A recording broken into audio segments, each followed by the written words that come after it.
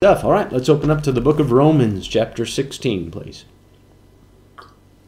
Romans chapter 16. I'm going to put the outline back on the screen for you. Now I'm going to get back into the middle here a little bit. And we have covered the first two parts already. And we're going to start reading, just for the continuity's sake, in verse 17. And then we're going to, as you can see, forgive me, I said we covered the first two parts. We've covered the first part and nearly finished part two, but we're going to pick it up there, just catch a few things that I want to touch on about the big fat liars. Forgive me, I know that's a bit brutal, but it fits the acronym I'm looking for, the initials, the alliteration. So let's go to the Lord in prayer before we get into these verses tonight. Father, thank you for this opportunity to meet, even in the virtual sense. God, thank you for this channel that we can use to reach people with the Word of God. Pray that you guide us into all truth, Lord. I pray that you'd fill each one of us with the Holy Spirit tonight so that we can hear from you, so that we can process this information in a way that'll glorify you. Thank you for this privilege, and what a privilege it is. In Jesus' name, amen. Amen. All right, verse number 17. Now I beseech you, brethren, mark them which cause divisions and offenses contrary to the doctrine which ye have learned, and avoid them. For they that are such serve not our Lord Jesus Christ, but their own belly, and by good words and fair speeches deceive the hearts of the simple. Bear in mind, the people to whom Paul is referring are probably preaching Jesus, right? But in 2 Corinthians 11, in verses 3 and 4, you read there where some people were preaching another Jesus with another gospel, and people were receiving another spirit on account of it. And I believe that's the crowd to whom Paul's referring here. Watch out for them. They were lurking about as wolves in sheep's clothing. So mark them. When you find out who they are, mark them. Verse 19, for your obedience has come abroad unto all men.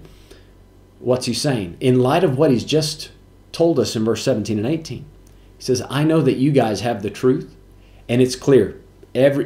Your testimony has reached far and wide that you are on the right doctrinal page. You have the biblical Jesus. You guys are right on that. He says, I am glad, therefore, on your behalf, but yet. So even though I know you're on the right page, and I don't think there are any people in the Roman church there that are preaching this other Jesus or these, trying to deceive the hearts of the simple. He says, I'm still warning you about this because eventually these wolves are going to pop up. They will either rise up from within the congregation or try to sneak in from outside of it. Now you read this in Acts chapter 20. Matter of fact, if you turn there with me, look at Acts 20, just quickly. Acts 20, and look with me in verse number 28. Acts 20 and 28. Paul is saying his farewells to the Ephesian elders. And he says in verse 28, take heed therefore unto yourselves and to all the flock over the which the Holy Ghost hath made you overseers, to feed the church of God, which he hath purchased with his own blood. Might I just say here, the best way to deal with false doctrine is to properly feed the flock. Properly feed the flock. It's not going to keep false doctrine from whirling about. The winds of bad doctrine are still going to blow. But you as especially leaders in the church, if God's going to put you in the full-time ministry as a pastor or otherwise, you want to make sure you get your people as firmly grounded in the Word of God as possible. He says in verse 29, for I know this, that after my departing shall grievous wolves enter in among you, not sparing the flock. Verse 30, also of your own selves shall men arise, speaking perverse things to draw away disciples after them. So this is something that Paul, he knew by experience, right? Now we know this would happen just because there are verses where Jesus talks about it going on, but Paul knew this both in the theoretical sense and in the practical sense. Now back in Romans 16, at the end of verse 19, but yet I would have you wise unto that which is good and simple concerning evil. Now this warning, as I mentioned last week, is very close to what Jesus told his apostles when he sent them out. Be wise as serpents, harmless as doves. So take time, make a plan to get the gospel out. Make a plan to do good. Right? Titus chapter 3 says, be careful to maintain good works. Make a plan for that. Simple concerning evil. Don't put any time into how to overthrow someone or how to disrupt a church or how to draw away disciples after yourself. Don't even give that a thought. Right? Simple concerning that. Now, take your Bible, come back to Matthew 10. Let me show you I want to show you the link. Right? Paul has given us this cross-reference with what he said. So let's take a look at Matthew 10 and verse number 16. So Matthew 10, we've recently, not recently, but not too long ago, did we cover Matthew 10. So it should be in your memory that this is the passage where Jesus calls the 12 apostles and is sending them out. And he's telling them how to perform the ministry, what to preach, where to go. And now he's going to give them a warning. Watch what he says. Verse 16, behold, I send you forth as sheep in the midst of wolves. Be ye therefore wise as serpents and harmless as doves. Verse 17, but beware of men, for they will deliver you up to the councils, and they will scourge you in their synagogues. And ye shall be brought before governors and kings for my sake, for a testimony against them and the Gentiles.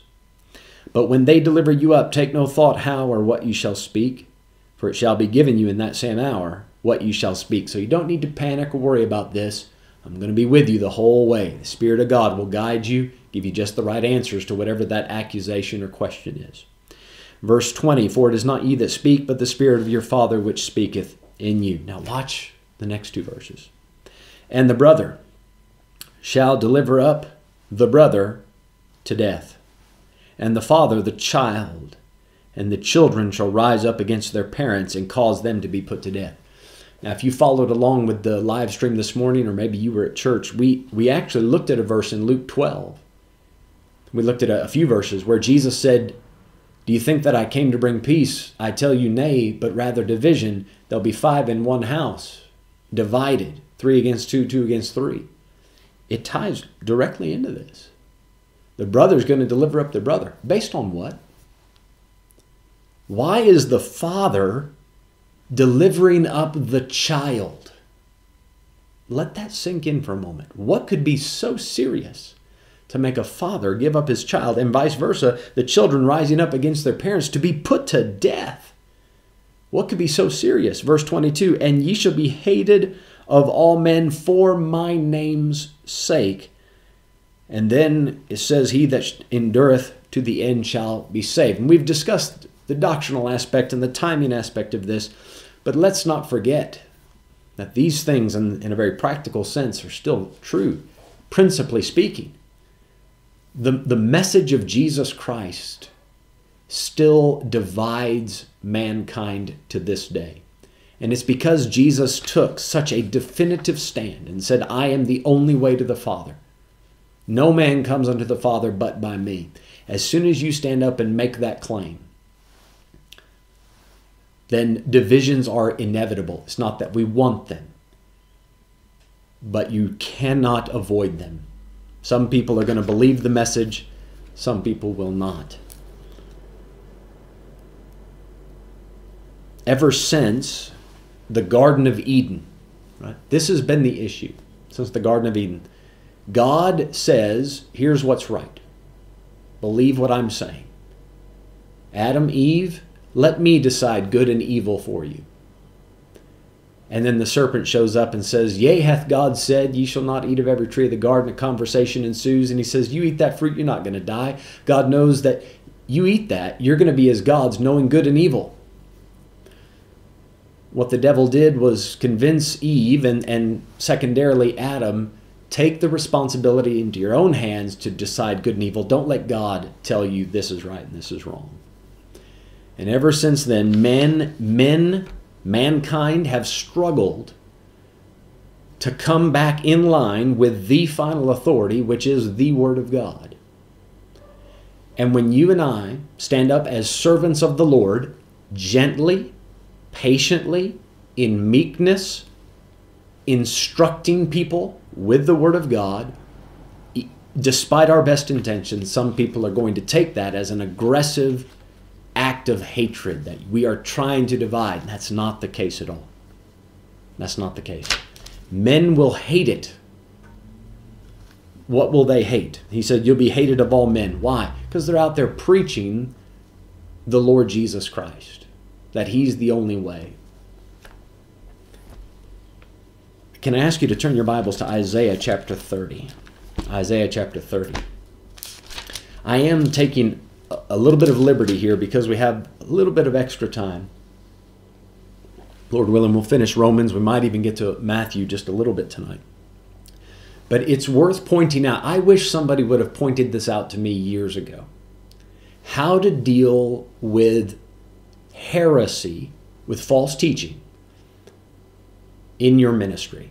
Right? And when I say in your ministry, not necessarily, well, it could be in your church, but in the town where you minister, in the society in which you operate.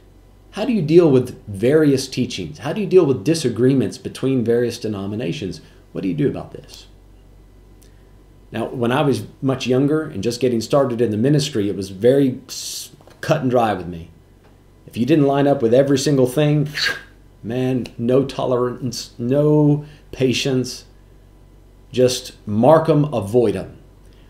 And truth be told, this is a very layered discussion. So that's why I want to try to break it down for you a little bit tonight. Let me point this out. In Isaiah 30, I'm going to put this up here. I can take this part down. This is your attendance code tonight, Isaiah 30 and verse 10. But we're going to start reading in verse 8. Isaiah 30, verse 8. Now go.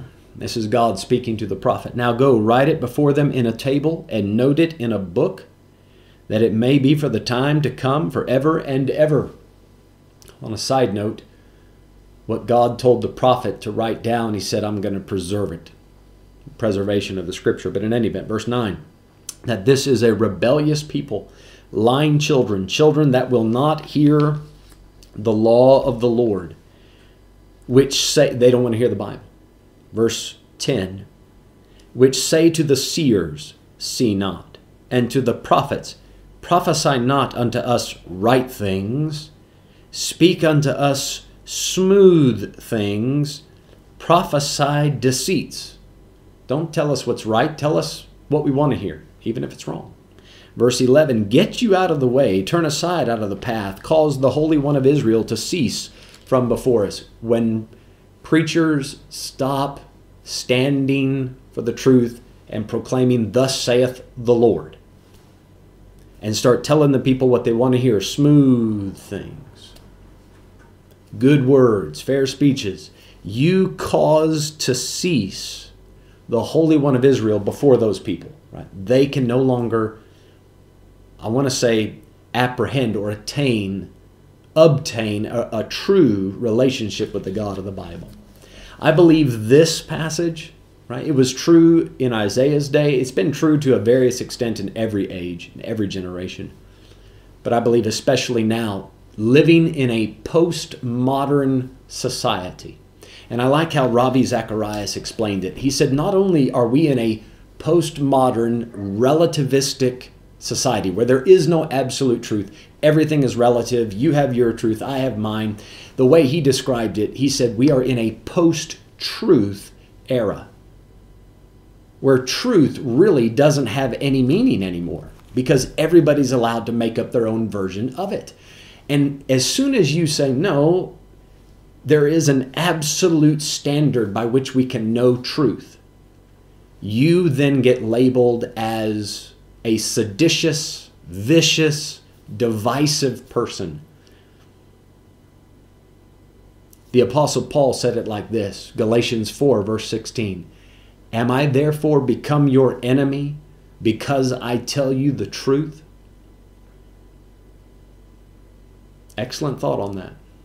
Do you know where, if you want to see this on a practical level, when somebody lays down the law and says, listen man, this is how it is. This is how we're going to live. This is how we're going to do things. And then somebody says, oh, you hate me. You know where you get this? With parents and their teenagers. Think about it. Even I know myself, when I was a teenager, my dad said, son, here are the rules. In my house, we do it this way. You know what my response was? Oh man, you're telling me that there are things in my life that aren't right. You're telling me that I have to view the world this way and that way. You hate me. That was my response. My dad was not the enemy. I perceived him as the enemy. Fact of the matter was, I needed to grow up a little bit.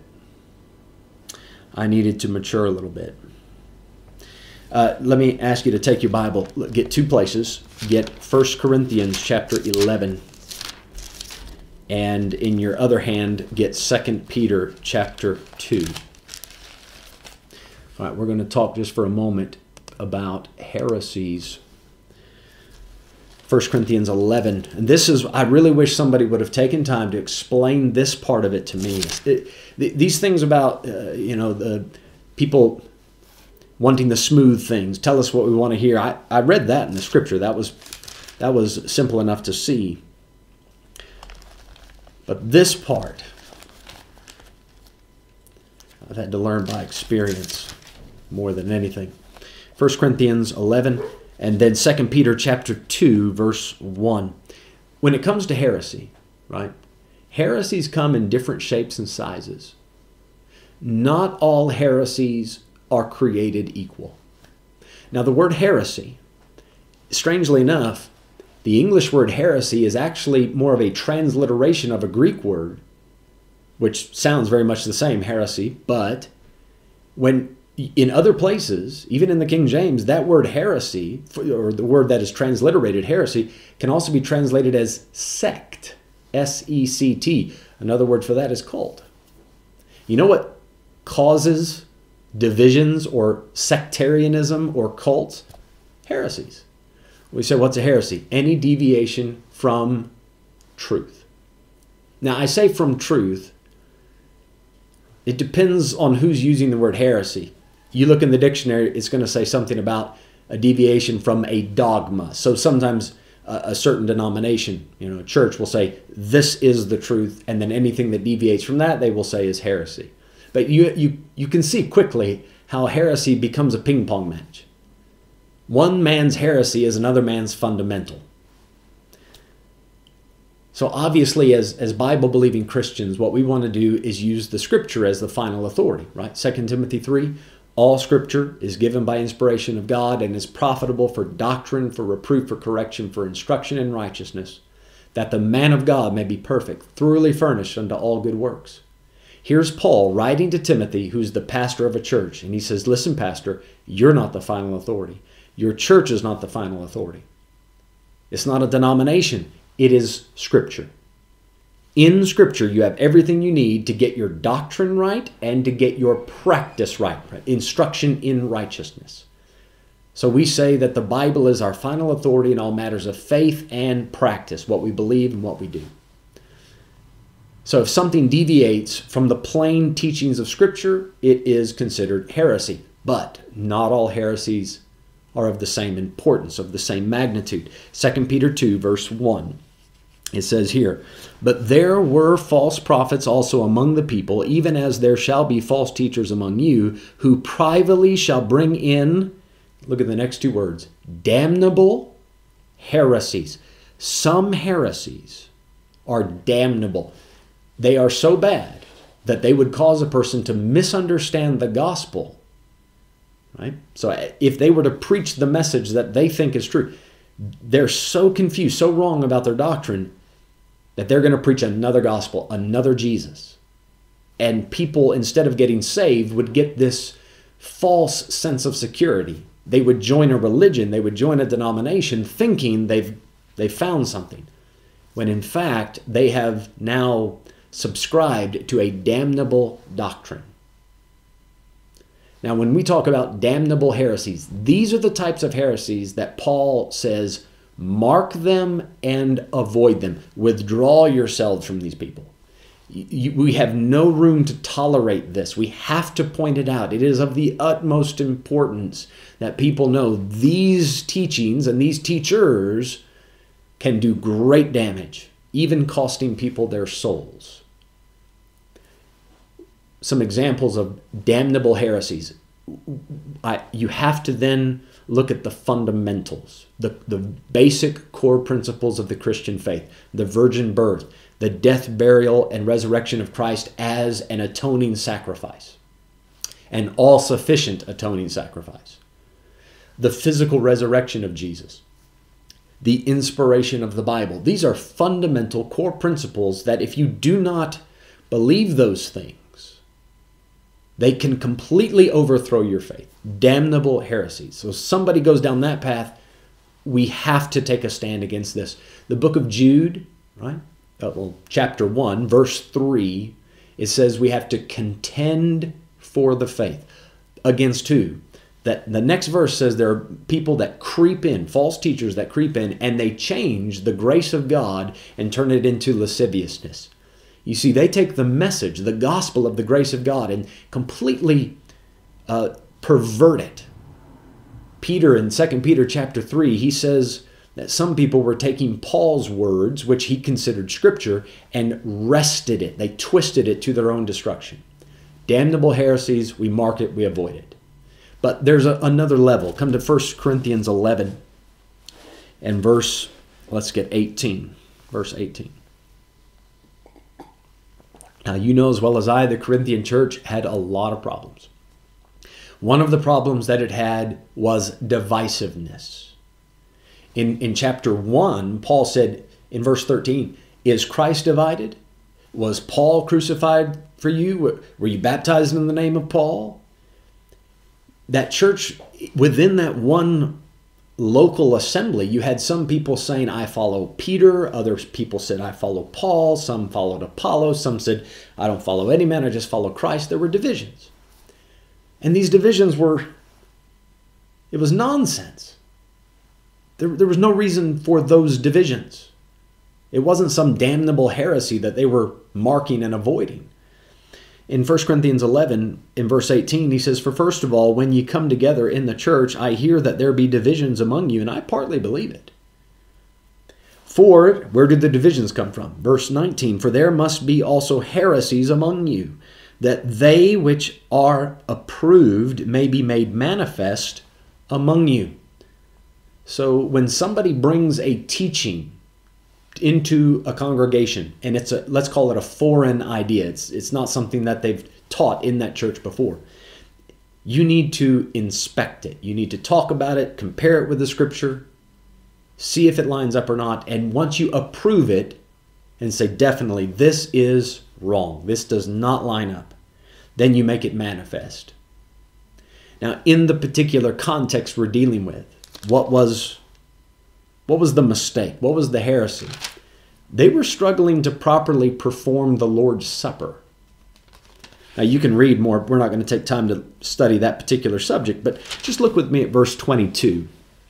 What? Have ye not houses to eat and to drink in? Or despise ye the church of God, and shame them that have not? What shall I say to you? Shall I praise you in this? I praise you not.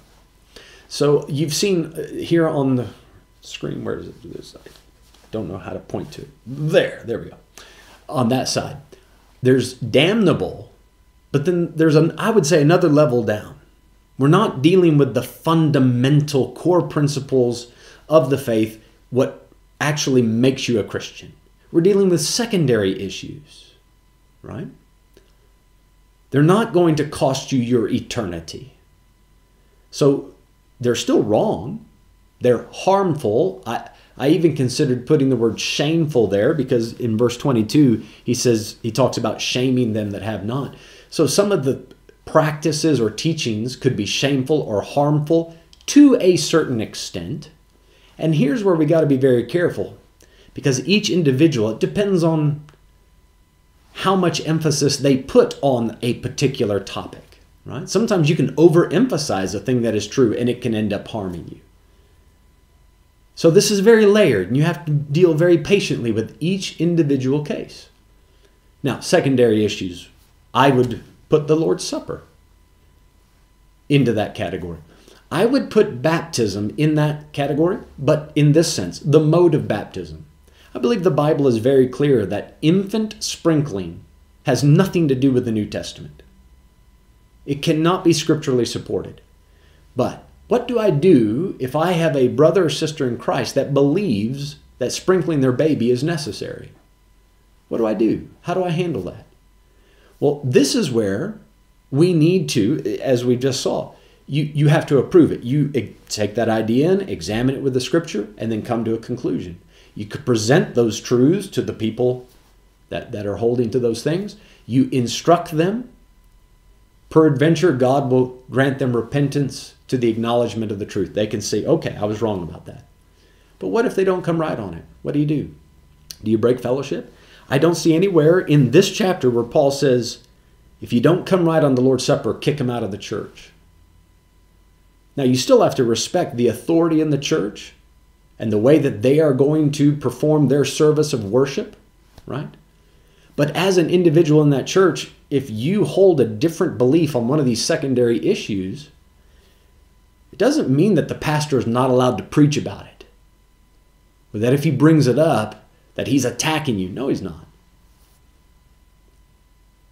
But this type of heresy, small as it is, we may not need to be dividing over that. Mode of baptism, Lord's Supper, speaking in tongues. Listen, I am fully persuaded in the position I hold on that topic. Fully persuaded. That being said, every time somebody comes and says, Brother Mike, I've always understood it differently, I am all ears. Tell me how you view it, even though I have literally heard this hundreds of times. Tell me how you view it. Tell me how you come to that conclusion. Maybe I have missed something. I do think that it can, if you have that wrong, I do think that it potentially can affect your relationship with God. I do not think it can cost you your eternity. And I don't think that it would cause somebody to love God less. Right? I can still have great respect, and I do have great respect, great fellowship with people that disagree with me on that. We have people in our church that do not agree with my position on tongues. We have people in our church who do not agree with my position on eternal security. Now, I'm fully persuaded of that, but I'm also willing to hear what the other person has to say. As I preached this morning, man is fallible. I could be wrong, so I still have things to learn. That's fine. But you see, if somebody doesn't believe in eternal security, that I don't, even though I'm persuaded of it, I'm not going to put it in the same category as a damnable heresy. So some of these things, we can still stand for what we believe the Bible says on those topics, but we don't have to divide necessarily over it. But I'll tell you what, it's going to be difficult when one group emphasizes tongues and prophecy and leans on that for their spiritual experience, and another group pushes more, emphasizes more on I want to say a biblical approach, but forgive me, maybe that's an offensive way to put it. But they wouldn't rely on those things as much and stick more to just an exegesis of the scripture. It's going to be difficult then. Those two styles of worship are they're not going to work well together. This is where all the different denominations get going within Christianity, because of these slight differences that you find. And obviously, the more we agree on, the greater the fellowship we're going to be able to have. Can two walk together except they be agreed? Right? The more we agree on, the more we can, the longer down the path we can walk. And then the third thing on the list, doubtful. Let me come to this quickly. Doubtful. We've already covered this recently in the book of Romans, chapter 14. If somebody's weak in the faith, receive them, but not to doubtful disputations. If somebody believes that you have to observe a certain day of the year as more important than another, I don't have a verse that says him observing that day is sinful. Right? Now, he doesn't have a verse that says I have to observe that day. So, do you see why Paul would say it's a doubtful disputation? Neither of us are going to be able to definitively prove the other one's wrong. So we just need to accept each other. So that's, I don't even, I'm hesitant to even put that in the list of heresies. Forgive me if that's confusing. I wanted to at least mention it in this conversation because a lot of people, right? A lot of people think if you don't agree with every preference that I have, if you don't agree with my standards on music or with what I eat or drink or my dress code, you're a heretic. And that's why I put it in the list, because some people count those things as heresies.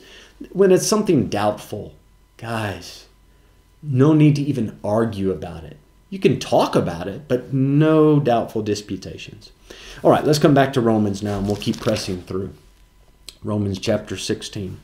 I appreciate you giving me a moment just to say those things. Like I said, I really wish somebody would have helped me with that when I was a younger preacher, because I would have been a lot more gracious, especially with that second area. I am not ashamed to climb the mountain, plant my flag, and say, this is where I stand. I'm not ashamed of that. But you would be surprised how profitable it is to sit down with people that don't agree with you on those topics and have calm, cool, and collected conversations, which I have had.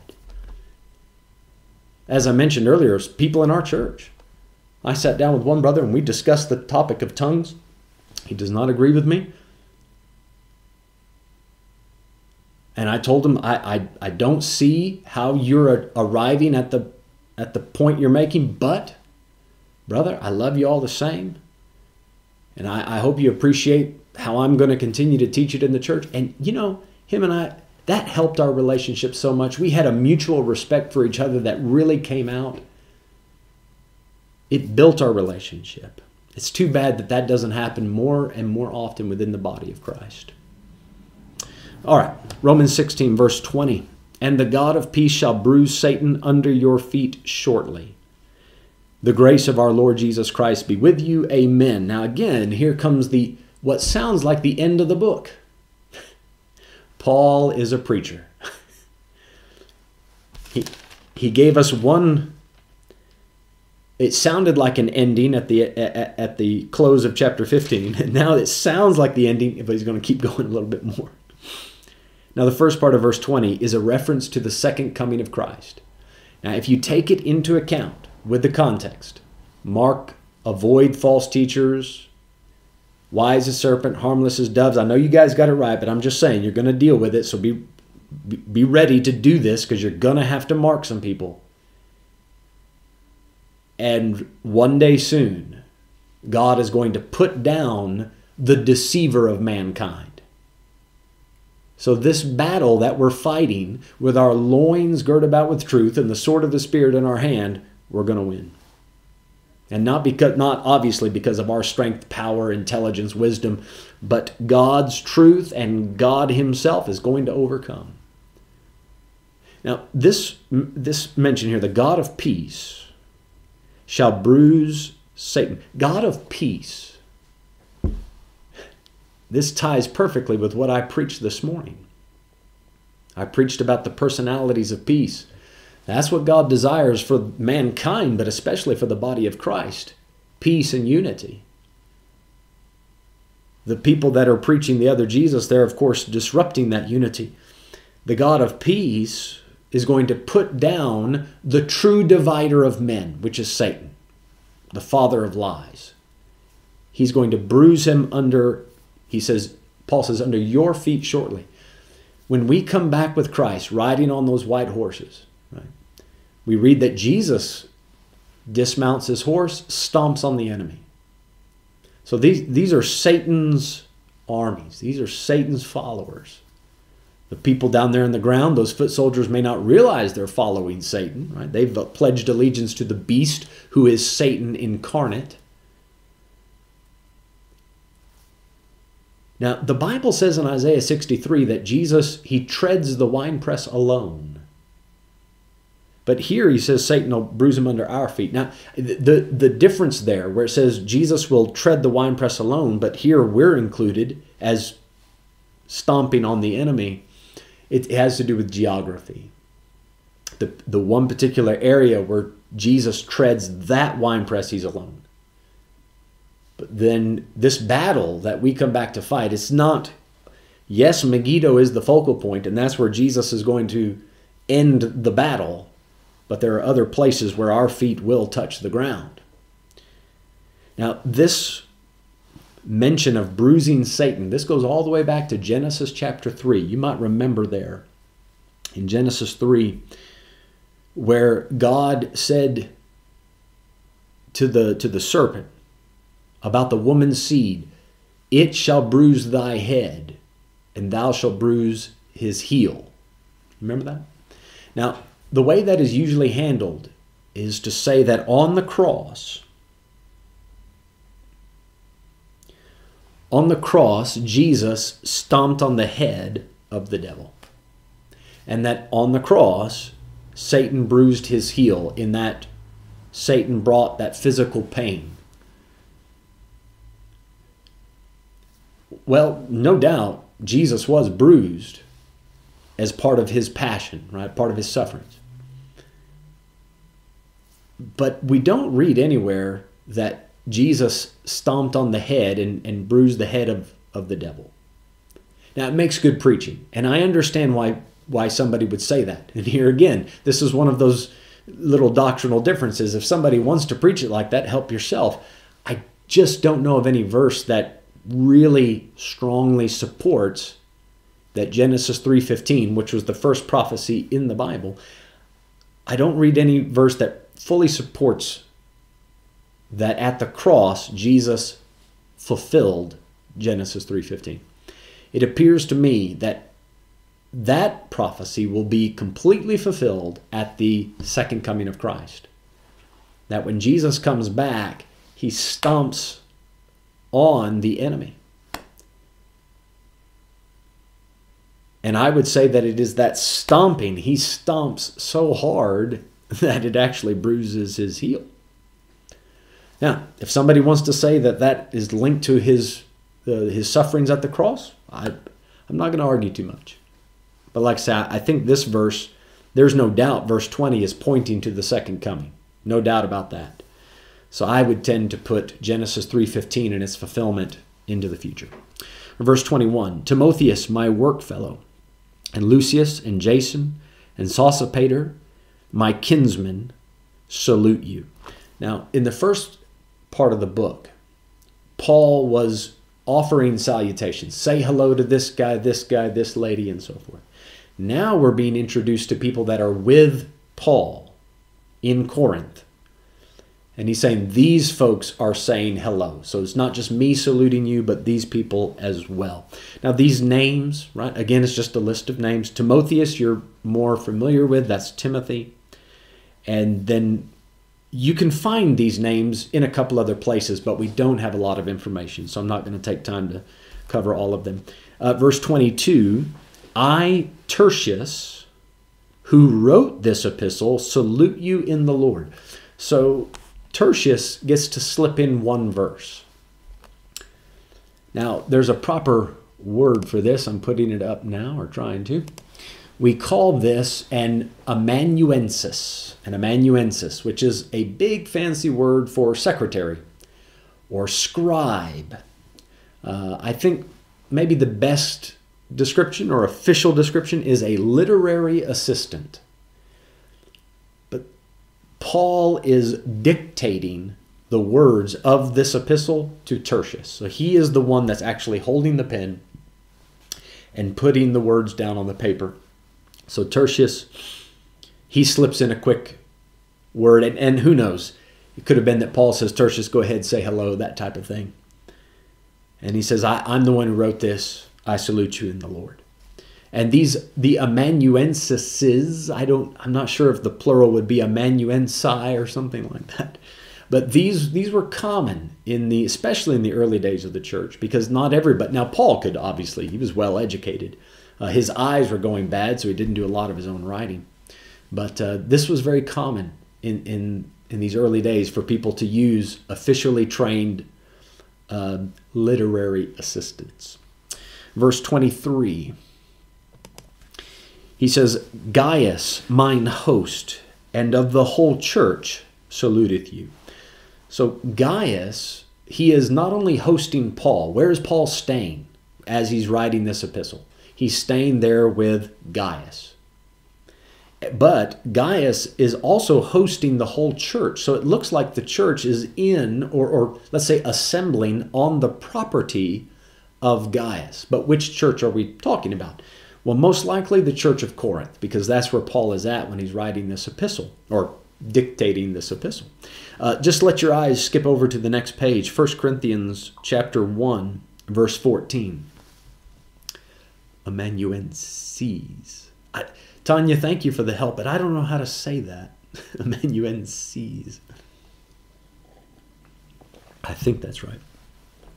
All right, 1 Corinthians 1:14. I thank God that I baptized none of you but Crispus and Gaius.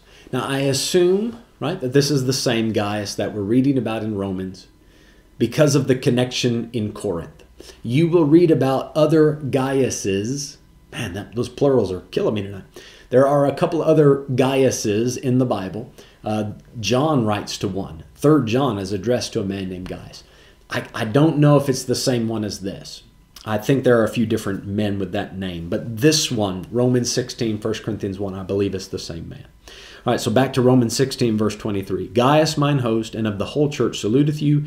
Erastus, the chamberlain of the city, saluteth you. And Quartus, a brother. Now, a chamberlain is an officer who manages the household of a monarch or of some noble person. So as you can see, you can see that in the verse, Erastus, the chamberlain of the city. So like the city manager. I don't know what the official term would be in our modern, what the modern equivalent would be of that, if that's the mayor. Probably something a little lower than the mayor, but that's the guy taking care of all the official city business. Now, I don't know who led him to Christ, how he got saved, but here he is. This is a man of some repute. So it wasn't, some people have accused Christianity of being just the dredges of society, just the lowlifes of society were the early Christians. That's not true. There were some very influential people in the early church that were saved. Now, verse 24, the grace of our Lord Jesus Christ be with you all. Amen. Here's another ending. But we're not done yet. I'm telling you, man, Paul, typical preacher, he's got to say one more thing. Now, to him that is of power to establish you. Now, I've got to read all of this. I'll try to break it down in just a moment. Now, to him that is of power to establish you according to my gospel and the preaching of Jesus Christ, according to the revelation of the mystery, which was kept secret since the world began, but now is made manifest, and by the scriptures of the prophets, according to the commandment of the everlasting God, made known to all nations for the obedience of faith. To God only wise be glory through Jesus Christ forever. Amen. Then we reach the real ending of the epistle. Now, by modern standards, this is not good writing. Now, please, I say that with great caution because I'm not trying to say that the Bible needs improving. Let me just point this out. Modern writing, and I've learned this because I've attempted to write a couple of books. They suggest that you use shorter sentences more often. These long, continuous sentences with phrase after phrase after phrase.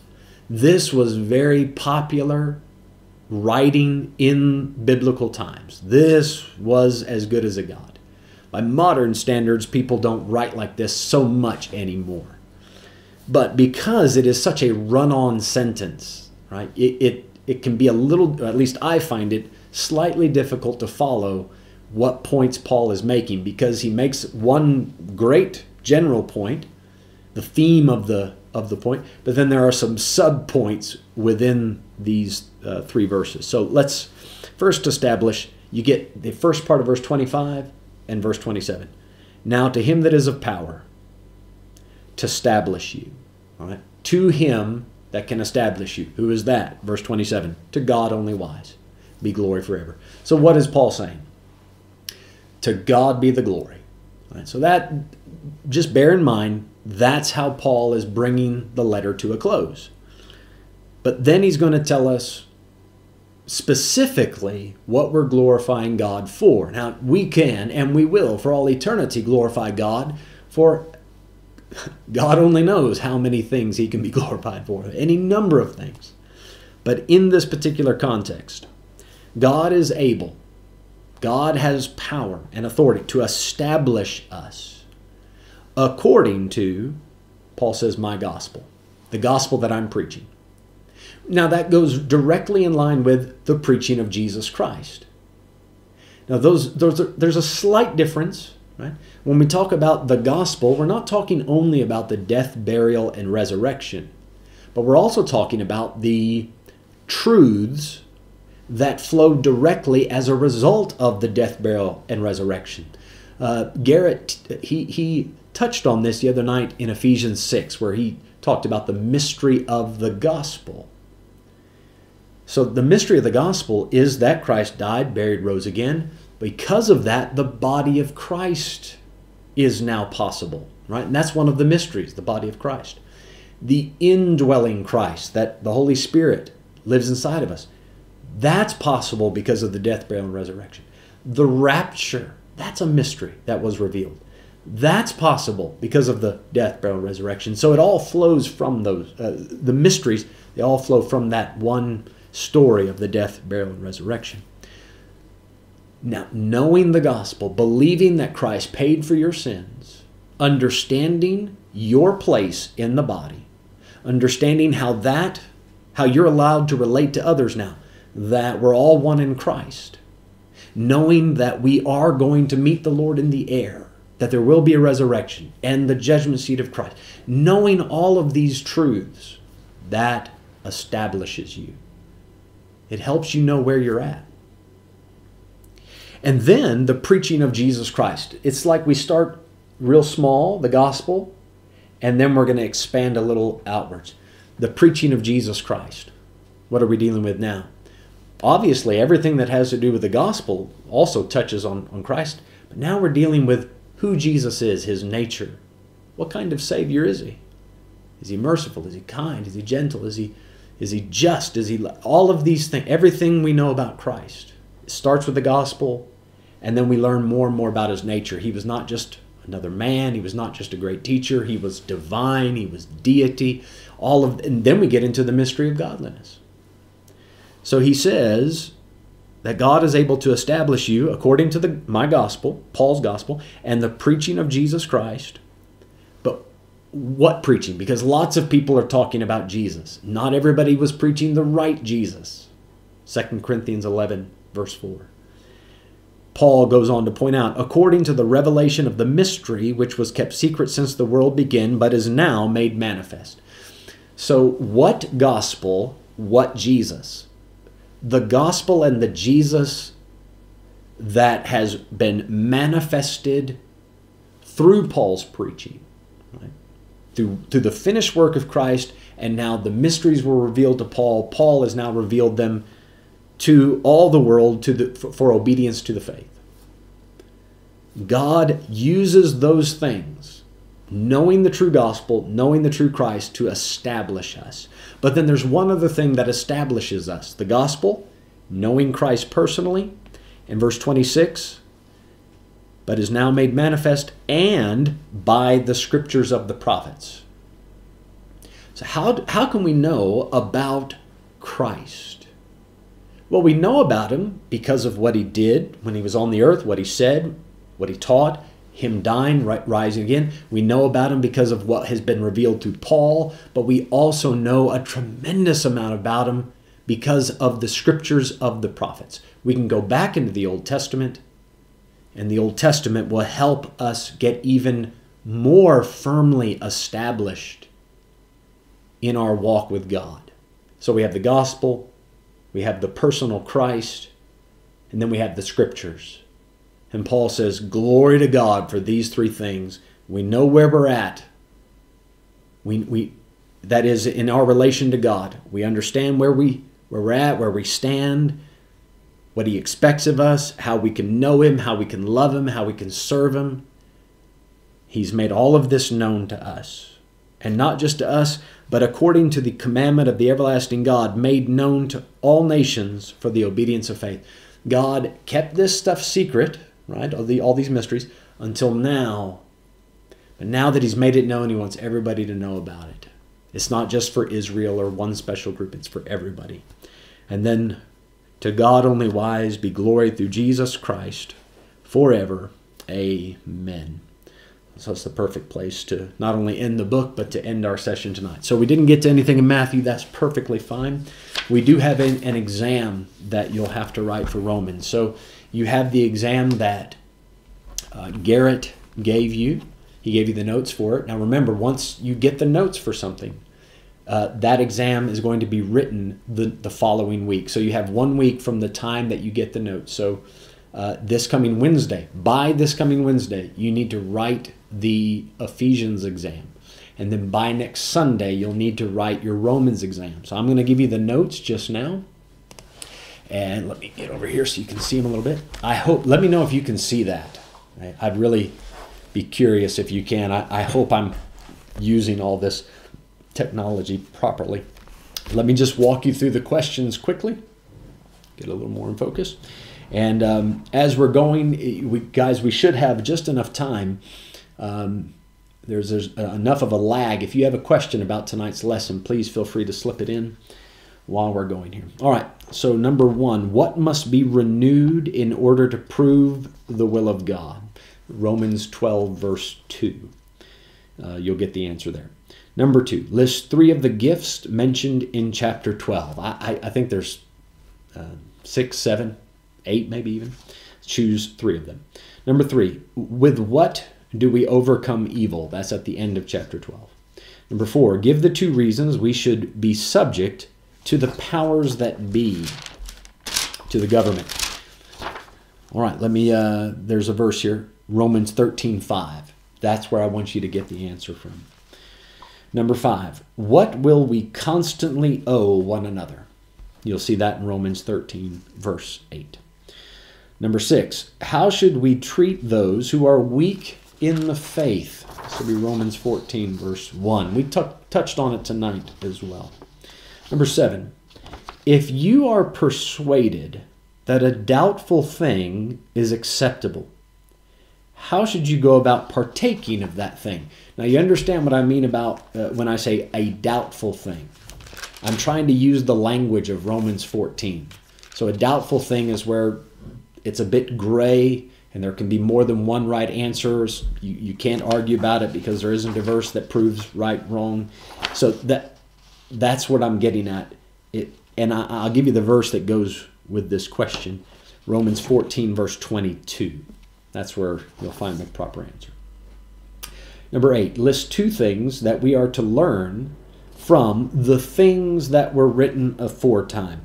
Now, I gave you a list of things in Romans 15, verse 4. So if you were taking notes, you'll find it in your notes there, Romans 15, verse 4.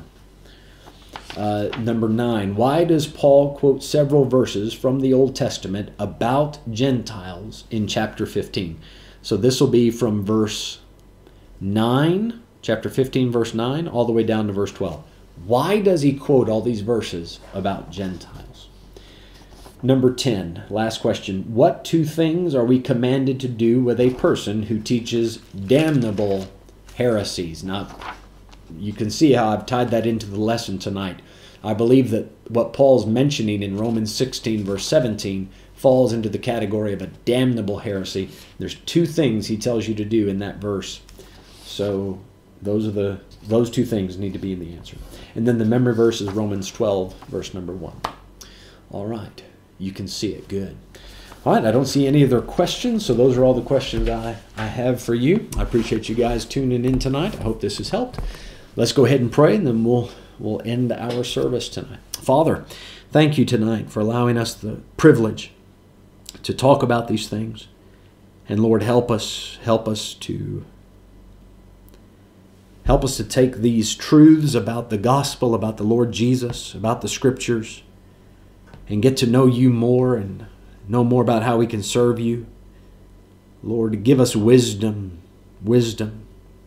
how to deal with the differences that exist and the disagreements and the heresies that move about, God, help us to take the stand and contend for the faith, but also, Lord, help us to be very merciful and patient as we do it. Lord God, thank you for this privilege to open up the Bible and teach, and it is a great privilege. Thank you so much. God, bless these students, please, that have tuned in tonight. The folks that are following along, maybe not part of the school, but just trying to learn. Please, Lord, let these things make a difference in their life. And we ask all this and thank you for all this. In Jesus' name, amen. Amen. All right. You guys have a wonderful evening.